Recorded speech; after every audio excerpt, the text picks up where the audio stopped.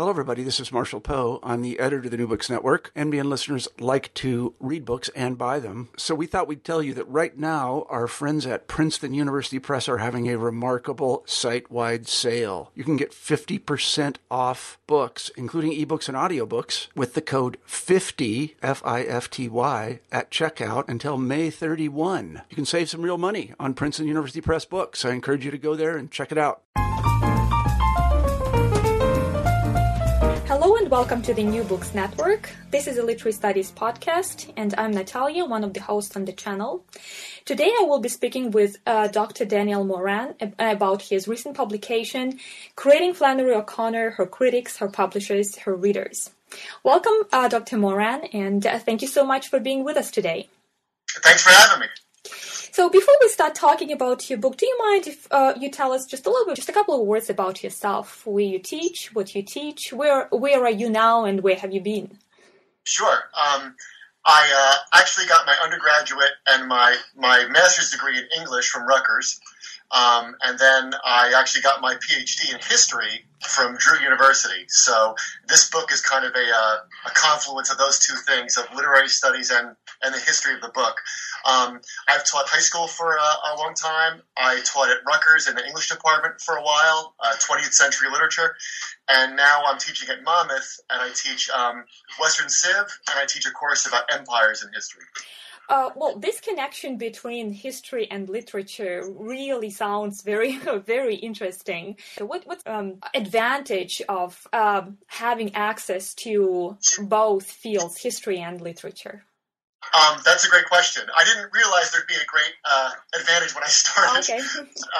The nice thing is that when I started working on the book and I knew I wanted to write about O'Connor, I knew I didn't want to write another book about, what the stories mean or a literary analysis or something like that. I wanted to look at her from a new angle. And all of my training to get my doctorate in history, I learned a lot about the history of the book. So I thought that was a really cool combination, to take a writer I loved for a long time and was really familiar with, and then apply a whole new way of thinking about her that I learned in graduate school. So they came together, and it made me appreciate her in a different way, and taught me a lot about how the writers I love, and the writers everybody loves, their reputations get formed not just by their books themselves, but by all these other factors.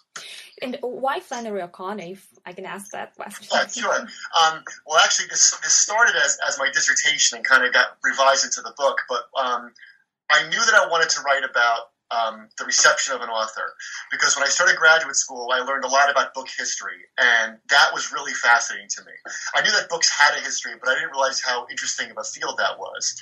So I always liked O'Connor, and there were other writers I thought of as well. I actually originally wanted to write about Flannery O'Connor in America and G.K. Chesterton in England, and somebody advised me, pick one. Okay. And I said, no, I can do both. And in hindsight, that was great advice, because the person said, you're going to get swamped. Pick one and narrow on that. And I did. But I always liked O'Connor, and she pops up into my head all the time. And she just seems somebody that was really good for this kind of experiment, because she excites a lot of strong opinions. And she was very controversial in her day. She's still controversial now. So she seemed like somebody, and also not totally mainstream like Mark Twain or Faulkner or Shakespeare or Joyce. So she seemed manageable too. So you trace this connection between literature and history in your research as well. And in the introduction part, you mentioned that this book is less a work of literary criticism of book history and cultural analysis. Would you elaborate a little bit on this approach that you undertook to create a portrait of Flannery O'Connor and for contemporary readers? Sure. I had a couple things percolating in the back of my mind. One of them was I read a book by John Rodden called we can edit this out. It was politics, the politics of literary reputation. Mm-hmm. The Politics of Literary Reputation, sorry. And it was about how George Orwell's reputation was formed. And I had never read a book like that, and that really stuck in the back of my head. So I kept reading O'Connor, reading other things, and then I started learning about the initial reception of The Adventures of Huckleberry Finn. Now, that's our great American novel about race and slavery, but it wasn't so when it was first released. So that struck me as very strange. I said, how could people not see this? And it's not that they weren't as smart as we are or something. What is it about how books are received when they're first published? So that was kind of in my head. And also, we've all gone on Amazon or Goodreads and seen, 1-star reviews of books that we love. And a lot of times we think, well, how could someone not see this? I love this book. How could other people not love this book? So I had all these things percolating in my mind. And then when I started doing research on how O'Connor was initially reviewed in 1952 when Wise Blood came out, I couldn't believe how there was this great gulf and absence of people noting the Catholic themes of the book. Mm-hmm. I mean, today everyone says, she's our great Southern Catholic writer. But nobody knew this in 1952. Now, it's easy to sit on a mountaintop and say, well, now we're smarter than they were. But that can't be right. So I started to investigate what it was about her initial reception and how her reception changed. And it was fascinating to see that the books didn't change, but the readers did. Mm-hmm. So my book is an attempt to kind of trace how did those readers change during the course of O'Connor's career, and what is her reputation like now, and how does a writer's reputation get created? It's not just because the books are good, or because the books are X or the books are Y. There's a lot of factors that go into how we think about writers, whether we're aware of them or not. And I thought O'Connor was a really good test case of that. Right. So I find this very interesting, this idea about that books don't change, but readers do. Right. Yeah, and how it is reflected in critical reviews that books sometimes receive. So I imagine that you had to manage a lot of material while researching this area, how readers change. So what were those primary sources that were you using? What were those materials that you were using for your research to trace this change of readers? Right. Well, to trace the change of readers, there's a great anthology of some of her original reviews, so I got to use that. Mm-hmm. But a lot of the time was spent in the stacks at libraries, going through back issues of Commonweal and The Atlantic and things like that, and finding, obscure periodicals and things, in addition to things like Time and Newsweek. And what I would do is I would read, say, as many of the original reviews of A Good Man Is Hard to Find that I can get my hands on, and I would start noticing themes in them. And I approached them as if they were a novel in themselves. What's the plot? What are the themes? Mm-hmm. What are the issues here? And then you start to see how these themes develop. Before I did that for each book, I really had no idea how it would turn out. But it ended up telling a story as I traced it all the way through until I did the second to last chapter, was about Goodreads and online reviews, and I started to read those. So a lot of time spent in library basements. Mm-hmm. I see. So, and probably the literary criticism terminology changed over time as well. Yeah. And did that factor somehow influence the perception of the book? No. Well, I didn't so much read. I didn't read what we would call, theorists when I did the research for the book. I wanted to know how she was reviewed in the popular press, but I did go through a lot of little magazines and things like that. And you could definitely see that as time went on, more and more theorists tried to pigeonhole her. But she keeps resisting it, and that's why I think she's so interesting. Mm-hmm. So probably the perception of, so to speak, popular culture readers and the perception of the critics or professionals would be different in this context. Yeah. Well, what was interesting though was that when I went and read the thousands and thousands of reviews of her on Goodreads, I found that some things hadn't changed at all. I see. Okay. And some things had changed dramatically.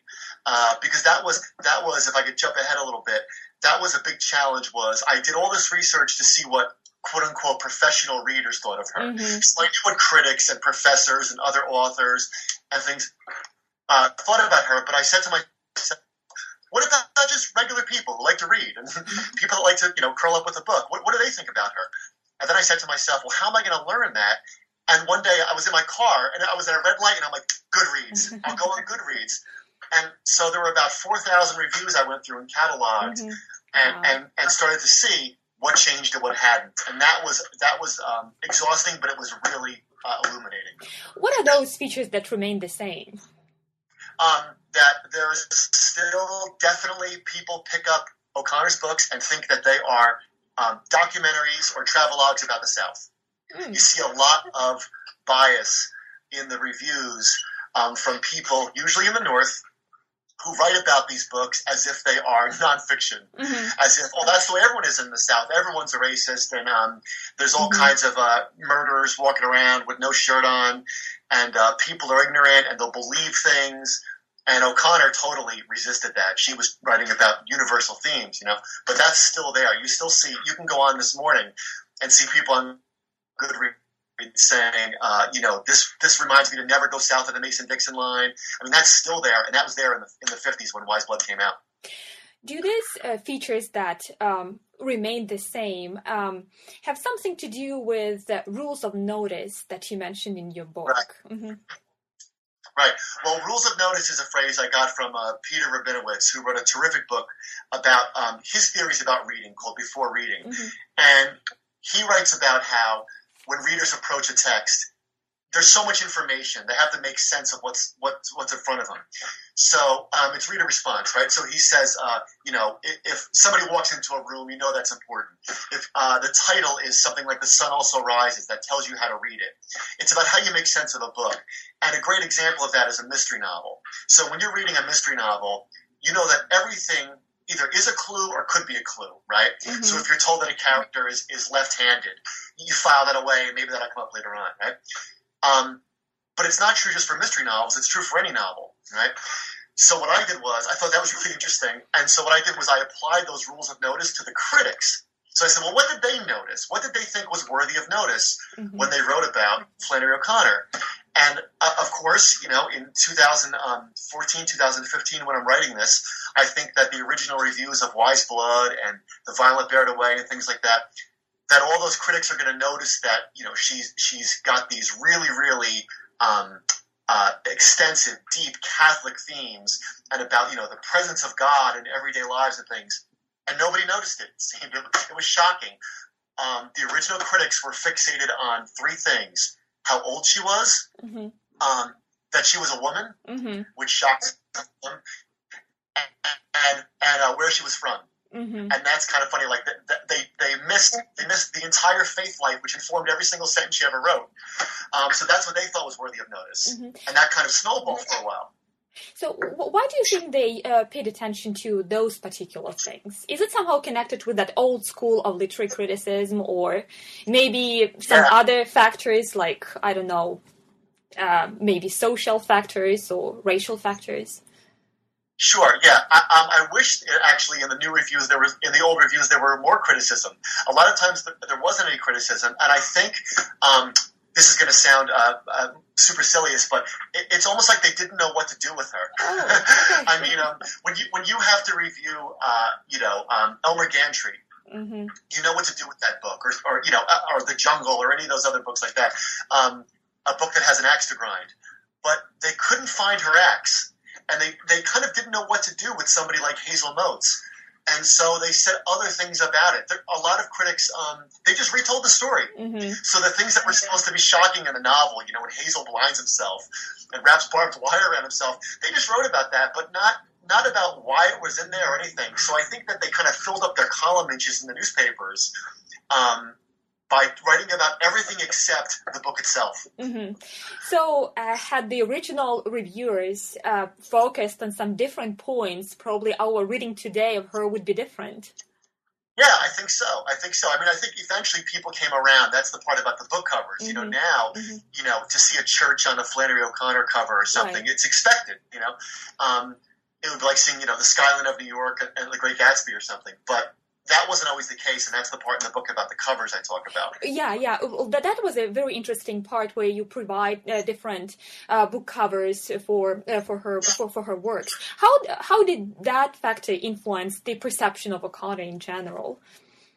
Right. Well, there's Jean Genet has a book called Paratexts, and it's about all of the things you bring to your reading of a book that influence your experience with it, right?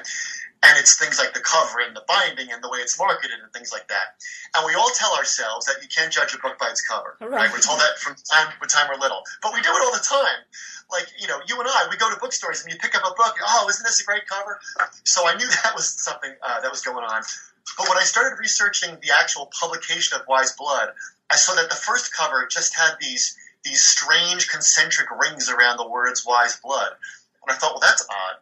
And then you start looking at the paperbacks, and you could see that as the book went through its publishing history, it took a long time for anyone to even acknowledge from the publisher what the book was really about. And it was marketed as a wacky comedy. There's one that says on the title, a searching novel of sin and redemption. And there's another one that says a story about sin in a small southern town. And that's in the book. I say, imagine how disappointed the people were when they found out the sin was blasphemy. They wanted a more salacious sin. So it was sold in that way. But now, there's you can see an image of a cross on the cover. I show the picture of Roxana Bikadorov's cover, which I just love, with a picture of the Sacred Heart wrapped in barbed wire. So now we expect those covers, but that wasn't always the case. And I think it was because publishers, at least until Robert Giroux came around, found her a hard sell. And it's the same thing. It's the same thing that happened when John Huston made his film. I mean, people said it was the least commercial film ever made. So publishers know how to market a book like The Girl on the Train or something, but it's really hard to market Wise Blood. How do you get that into readers' hands? So sometimes they had to kind of bend the truth about the book. It's about this guy in the South who wanders around and has these wacky adventures. But if that's the kind of book you think it is, you get to the end and it's a much different experience. So book covers changed and the reputation of Flannery O'Connor changed, and she somehow, her reputation changed from the reputation of a Southern female writer to one of the great American writers and who talks about some universal topics. So how did that change occur? Again, is it due to the rules of notice? Is it due to critical reviews, or there was some other factor that somehow contributed to this change? Yeah, that's a great question, right? Because it's not like everybody in the world woke up one day and said, I think everyone's wrong about Flannery O'Connor. Like, these things happen without us noticing them, right? So I think the way her reputation changed is that she had some help. And that's not to discredit O'Connor at all. I love her. But I think she had a lot of help from Robert Fitzgerald, who wrote the introduction to Everything That Rises Must Converge, when that was first published in 1965, right after her death. And she had a lot of help from Robert Giroux of Farrar, Straus and Giroux, who was really, really determined to put out her complete stories in 1971. He was a great champion of literature. I didn't know much about him other than he was a publisher until I did the research. And when I went through the archives in the New York Public Library and got to read all of his correspondence, or a lot of it, and his letters about O'Connor, he really, really impressed me. I mean, he was a decent man who was not looking to publish the next Godfather or the next love story. He wanted to find the next Portrait of a Lady. He wanted to find great American authors. And when he got her collected stories together, there was no biography out about O'Connor yet. She had a real word-of-mouth kind of fan base, but he's the one that said, she's not just Southern, she's American. And that was a big, big moment in her career. And, he fought to make sure she got the National Book Award after she had died, and there was a rule against that, but he kind of finagled people to come over to his side. So he was a real champion of hers. And I think that when Farrar, Straus, and Giroux put out a collected works of somebody, I mean, that means something, right? And then Sally Fitzgerald got her letters together for The Habit of Being. So you can see that, after her death is actually when her reputation really took off. And she ended up becoming the first 20th century writer in the Library of America. So it's it was a great snowball in her favor. So her writer's reputation is not only about their writing, but about all those extra writing environment that somehow contributes to the eventual reputation. So how you mentioned that kind of conversation that occurred between Sally Fitzgerald and O'Connor's mother over Flannery O'Connor's letters. How do you read that part? That was a very intriguing part in your research, and that was quite a story that also contributed to the reputation of Flannery O'Connor. Thanks. That was the hardest part to write. Yeah. And that was the heart of the book, and that was something that hadn't been told anywhere else. Mm-hmm. So when I was going through the letters in the archives, I'm like, I've never read anything about this, and they're very, very finicky about what you're allowed to copy and things like that.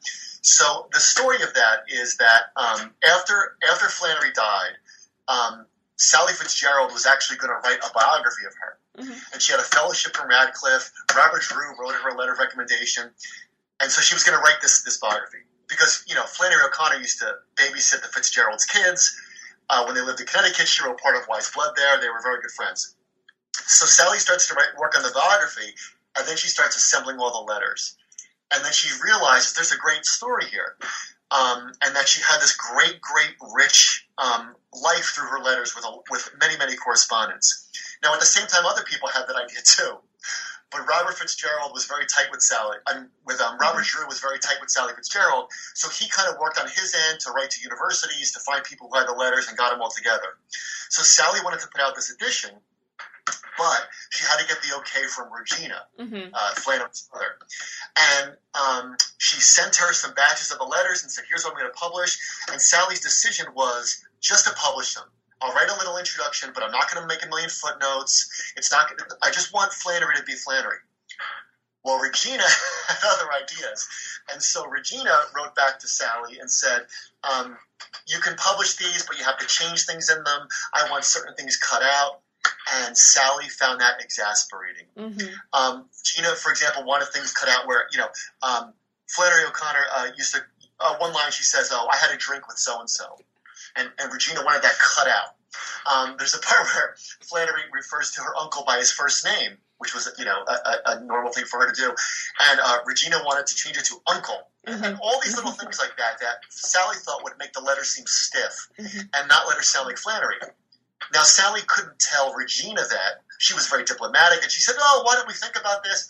But at the same time, she would write these venting letters to Robert Giroux, where she was like, "Oh, I'm struggling here. Like, no one's gonna." She says at one point, "No one's gonna cut this Gordian knot. I don't know what I'm gonna do." So Giroux kept cheering her on and saying, "Go ahead, go ahead." And eventually, rather than send Regina every single letter she wanted to use, Sally said, "Let me get the whole manuscript together. Then I'll send it to you and see what you think." And the whole manuscript, The Habit of Being comes out to 600 pages. So she sent it to Regina. Regina eventually said okay. But it was really touch and go. And that book, The Habit of Being, that book of letters, we know so much about O'Connor from that book, but it almost didn't happen. And when I did the research, I had to get permission to quote some of those letters from the various players. And I was very nervous about that, because if the estate said no, then there went I have to just describe them, like there went my story. But I was allowed to quote all the letters except two of them. So I thought that was a good enough victory. So what's your reading of those letters? Did they somehow change your reading of Connor's works or your perception of her as a writer? Yeah. Well, like as it happens when you read any great writer's letters, we all feel lousy when we write emails and things like that. That she could even in her letters, she's better than us on her best days. So it certainly makes her. It certainly humanizes her. It certainly gives you an appreciation for her mind and for her extensive reading. To people who weren't sure about what O'Connor thought about all these issues, you read the letters and they're almost like an instruction manual on how to read her novels. Some readers, to this day, some readers, they can't believe she took these things as seriously as she did. They can't believe that she really believed all this stuff. They can't believe that, at the end of the river, when the kid drowns, he's been baptized, so it's a quote unquote happy ending. People can't believe it. But when you read the letters, it's all over the letters. And you really appreciate how tough she was, and what a sense of humor she had. And she doesn't have any self-pity. Mm-hmm. She would be angry when people mentioned her, when she was dying of lupus. Mm-hmm. Time Magazine mentioned it, and she was furious. She said, "My health has no bearing in literary affairs." So it's really inspiring. And the great thing is, it's one of those books you can open up to a random page and find a great line. Mm-hmm. So you mentioned that she was somehow guiding the readers through her works. Yeah. And how reliable are writers' instructions for reading their works, in your opinion?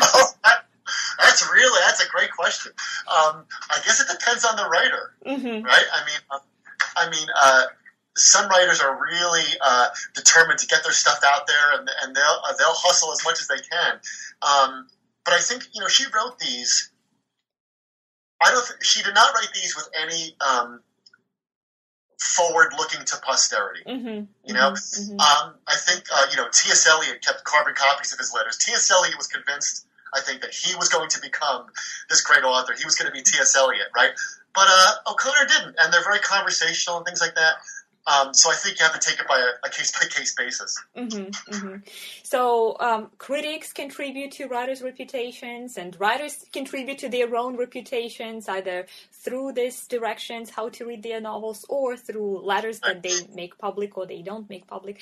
Well, in today's environment, there is another segment that somehow contributes to all these reputations, which is presented through the film industry or through online communities. So would you tell us a little bit about that film industry part in terms of O'Connor's reputation, and maybe we can go on talking about online communities as well, because it's a huge part nowadays that somehow either it changes the reputation or maintains the reputation or takes it to a different direction. Sure. Okay.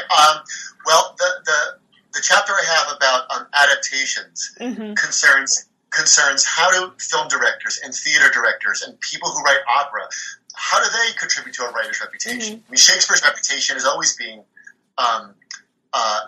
fostered by the people that produce his plays, right? So when I look back, I knew the most famous adaptation of one of her works was John Huston's film of Wise Blood. Mm-hmm. So I did a lot of research on how that book was received and why John Huston wanted to write it. And that was fascinating. That was so much fun to learn about.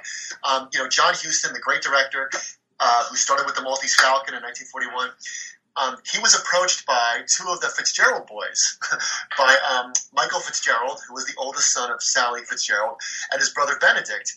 And Michael Fitzgerald wanted to be a producer, but he wanted to produce something, he said, that would give his audience a jolt. Mm-hmm. So he talked to his brother, and they said, let's film Wise Blood. Let's make a movie of Wise Blood. So his brother Benedict wrote the screenplay, who, funny, he actually ended up writing the screenplay for The Passion of the Christ much later, another controversial film, much more controversial than Wise Blood. And so they got together, and they approached John Huston. Now, that seems like a strange call. Why ask him? And they asked him for two reasons. One was that he really trusted the books he would film. He was a great adapter of film. So he did, his famous films like The African Queen and The Maltese Falcon and Reflections on a Golden Eye. He trusted his source material. And the second thing I liked about him, and this really impressed me, was that John Huston's films aren't about John Huston. John Huston wanted to put the camera where it belonged, very skillfully, and tell the story, and let the story work, right?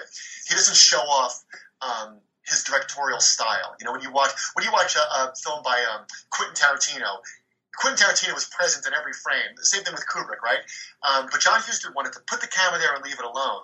And it occurred to the Fitzgerald brothers, that's the guy that should film Wise Blood. He won't try to put an editorial in it. He'll just tell the story. So they did. And John Huston was an atheist. He was a playboy in a lot of ways. So he seemed like a funny choice. But he did a wonderful job, and he got into debates with Brad Dourif, who played Hazel Motes. Brad Dourif said, I think the point of this movie is that at the end, Motes runs away from God, but God wins. And John Huston said, no, that didn't happen. But then at the end, John Huston said, I think I've been had. And so he makes the movie. It comes out. They're waiting, and nobody knows what to do with it. It's just like the original novel. Mm-hmm. So the film comes out. Everyone reviews it because it's John Huston. And critics are scratching their heads. They're like, why did he make this? They complimented him for not making a big commercial movie. because Jaws had been out, Rocky II was out, so they complimented him for that, but they had a lot of head scratchings. Mm-hmm. Over time, though, people started to appreciate it, but it was the same thing you saw with the novel, was that people thought it was about country bumpkins, mm-hmm. and so did the studio. If you see the trailer for Wise Blood, you would never know about the horrors in that book. It looks like a wacky story with Brad Dourif and Ned Beatty playing their guitars, and then if you actually rent the film and watch it, you'll see it's much different.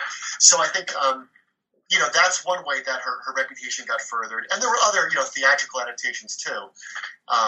But it's hard to film her in some ways. It's hard to film her stuff unless you really want to just tell the story, I think. Mm-hmm. So, and what direction do these film adaptations follow? That initial original reputation of Flannery O'Connor as of a Southern female writer or of great American writer? What reputation is there in the first place, in your opinion? I think that when Huston made Wise Blood in the late 70s, she was established as somebody worthy of filming. Right? Mm-hmm. It would be inconceivable to think anyone would make a film of Wise Blood in the 50s or even the 60s. Mm-hmm. But it's also because it was John Huston, and he had a lot of carte blanche over what projects he would choose, right? But I think by then, she was a quote-unquote great American mm-hmm. writer. And the poster said, based on the novel by Flannery O'Connor. So, obviously, New Line Cinema knew that you can promote this kind of literary film mm-hmm. the same way people today write, based on the novel by Henry James. Mm-hmm. That's supposed to carry some kind of clout. So and she didn't have that clout in the 50s. So you mentioned a couple of times that her Wise Blood is kind of a novel that nobody knows what to do with it, or at least that was the initial reaction to the text. What, in your opinion, shapes that kind of perception? What is it about the narrative, so to speak, that makes us think about this novel in these terms? I think it's I think people respond to all of her work that way mm-hmm. because I think we live, if you live in a secular society and then you read somebody like I said before, Elmer Gantry, everybody knows what to do with that book. Oh, he's making fun of these rubes, and you have this guy who's like basically Jerry Springer or something like that. So you're invited to feel superior to the characters and feel superior to the people the author describes. But when you read Flannery O'Connor, something happens where you might feel superior to the characters at times, but then you find out that, wait a minute, that was all an elaborate trick. At the beginning of her most famous story, A Good Man is Hard to Find, you're invited to laugh at the grandmother. She's a figure of fun.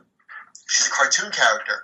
But at the end of the story, your relationship with her is much different. Mm-hmm. When you read Everything That Rises Must Converge, you feel like Julian does on the bus, cringing at the way his mother speaks and how awful she is. But at the end of the story, Flannery O'Connor does her great authorial move where all of a sudden your relationship with Julian changes because all of a sudden Julian feels guilty for what happened to his mother.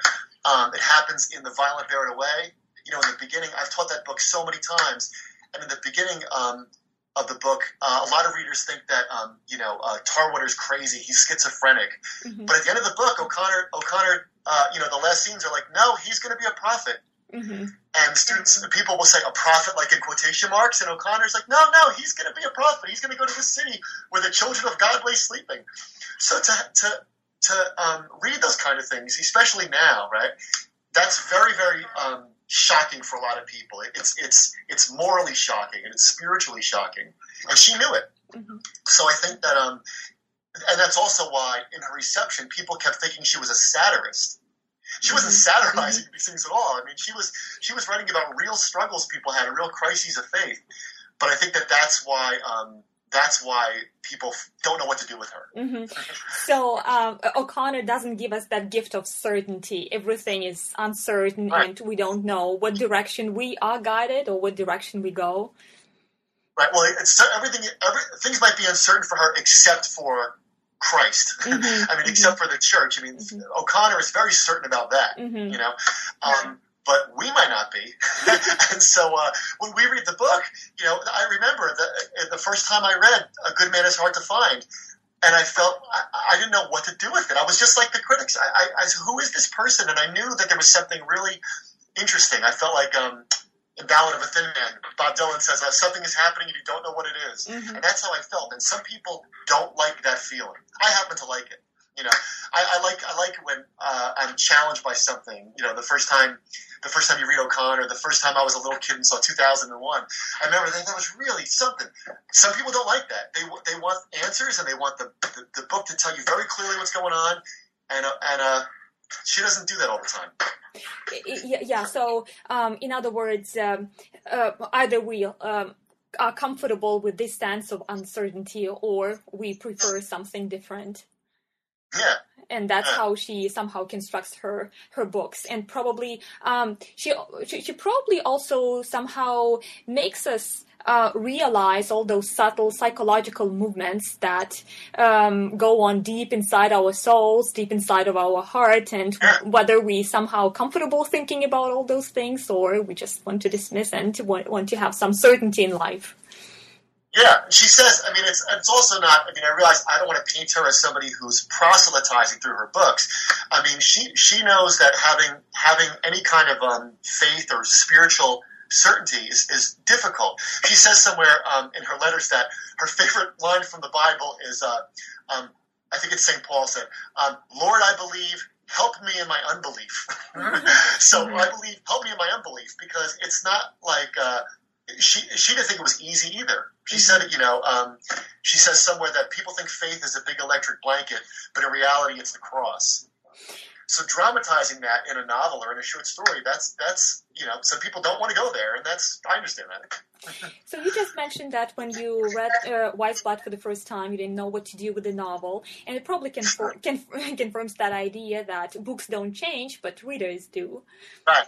And the same we can say about writers. Well, I don't know if that's right to say that writers don't change if we talk about them after they pass away.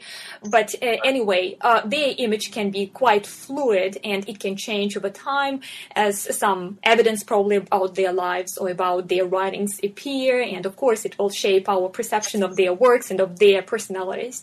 So maybe we can speak a little bit about this idea of fluid portraits or fluid images of writers in general. How do you see this aspect of reading and interpretation in general? That's great. I mean, make a little note here to myself. I would say that, when I thought about this a lot, not all writers' reputations are socially constructed, right? It's not that I don't want to imply that everything is subject to factors except the work itself. I mean, it seems like you have to have some kind of chops. You have to have some good stuff for people to still read your work, right? There's a lot of reasons why people read Shakespeare, but one of the reasons is because he's Shakespeare. Because, when you read Shakespeare, when you watch Shakespeare, he makes you think in a certain way, right? So everything's not just socially constructed. But I think that the more I've learned about this, and I would love to do this project with other writers too, the more I've learned about this, the more you see that all of these factors we take for granted are really, really important. You can take some obvious examples. I was thinking before today about Thomas Pynchon. Thomas Pynchon, for his, no one knows what Thomas Pynchon looks like, and, no one knows when his next book is coming out and things like that. That he knows that's affecting his reputation. So when a new book by Pynchon comes out, it's a big event. And remember, a couple years ago, there was this story about they thought he was this homeless person writing letters to the editor. So that's all good. But he's an extreme case, right? So you might have other writers whose reputations come and go based upon the cultural settings of the times, based upon who their publishers are, based upon obviously how they're reviewed, based upon how often they're assigned. I mean, the reason why everyone knows about The Great Gatsby and Huck Finn is because they keep getting assigned all the time by professors. But you also see reputations vanish. I mean, there was a writer, a professor of mine used to talk about a writer, Joe Hergesheimer, who was the subject of the first PhD in American literature. Huge writer, but no one knows who Joe Hergesheimer is today. Now, how can that be? I think that's an interesting question. So it's not just social factors. It's got to be the work itself, but it's a confluence of all those different things. So you mentioned that you would like to do a similar work on other writers. What writers do you have in mind? Oh, I would love to do Chesterton. I would love to do how, I would love to do genre writers. I think genre writers have become really respectable. So for a long time, everyone reads Raymond Chandler. Say now, the Big Sleep gets taught in university courses, but that wasn't always the case. I mean, 50 years ago, you didn't want your young kids reading The Big Sleep, but now you're in high school. So I think that's interesting. Is when did genre writing become respectable and worthy of study? I think that's a cool subject. So right now, when you teach, for example, Flannery O'Connor, where do your students go to get some kind of image for this writer? Good. Is it online community or is it something different? I think it's a lot of it is what they. I mean, I'm teaching her when I taught her. It's in New Jersey, so that means something different than if you teach her in Georgia, for example. And a lot of Northeast college kids, great kids, real smart. They've read a lot of books, and they just can't believe anyone. They're shocked. Some of them are, but some of them are shocked that people really believe this. So, for example, I mentioned the river. In the river, that's a story about a little kid who is ignored by his parents. He doesn't count for anything, we're told. And he thinks everything is a joke, goes to see this baptism happening at a river, and all of a sudden he realizes that this is not a joke. And at the end, he wants to belong somewhere, so he goes back in the river, and the river carries him away. So almost 99% of the time, my students will say, well, that's her mocking religion. Or that's Flannery O'Connor saying, oh, look how terrible it is. And then I have to say, well, is it always? Well, what if he counts now? Now he goes to a place where he counts, right? If you believe in baptism, he goes to a place where he counts. And the room gets really quiet. That's all I have to do is say that. The room gets really, really quiet. So we read The Violent Bear It Away, and they're all on the side of Raber, who's the school teacher who wants to convince Tarwater that all his stuff about prophecy is hogwash. And then I say, okay, Raber's he's the rational one, he's the good person. But then in the middle of the book, you find out that Raber tried to drown his own son. So I say, well, why doesn't O'Connor tell you that in the first 10 pages? Why does she wait a long time to tell you that? And then they start to think about that, and that's what I mean. That's what I said before. That's O'Connor's great maneuver, is that she wants her readers to form a relationship with Raber, and then she says, well, if you believe in Raber's values and assumptions, then here's what they lead to. And I just think that a lot of students, though, they can't believe it, and then sometimes they're like, can I have my paper back? I want to read my paper. And I'm like, no, you can't read your paper. But it's a lot of fun to watch people kind of like come to an understanding about her. It's almost like students will do in miniature what the whole critical community did since 1952. So that's a cool thing to see. But it's probably fair to say that students also draw on their history knowledge to read. Sure. Yeah. So, and again, this connection between history and literature reveals so many interesting issues that could be and can be considered while doing some research on novels or writings. Yeah, absolutely, and it's just they draw upon their cliches and their assumptions about the South. I mean, when they think that I'm here in central New Jersey.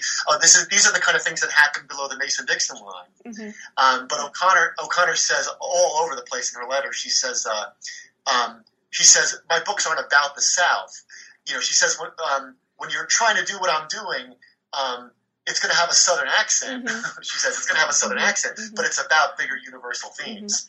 So to watch people understand that is neat, and that's what the whole Goodreads part is about at the end of the book, is watching people do that. So hopefully pretty soon we will be talking about your new research, which is also somehow arises out of this connection between literature and history. Well, thank you so much for your fascinating research, and thank you so much for this great talk. Great, thank you so much.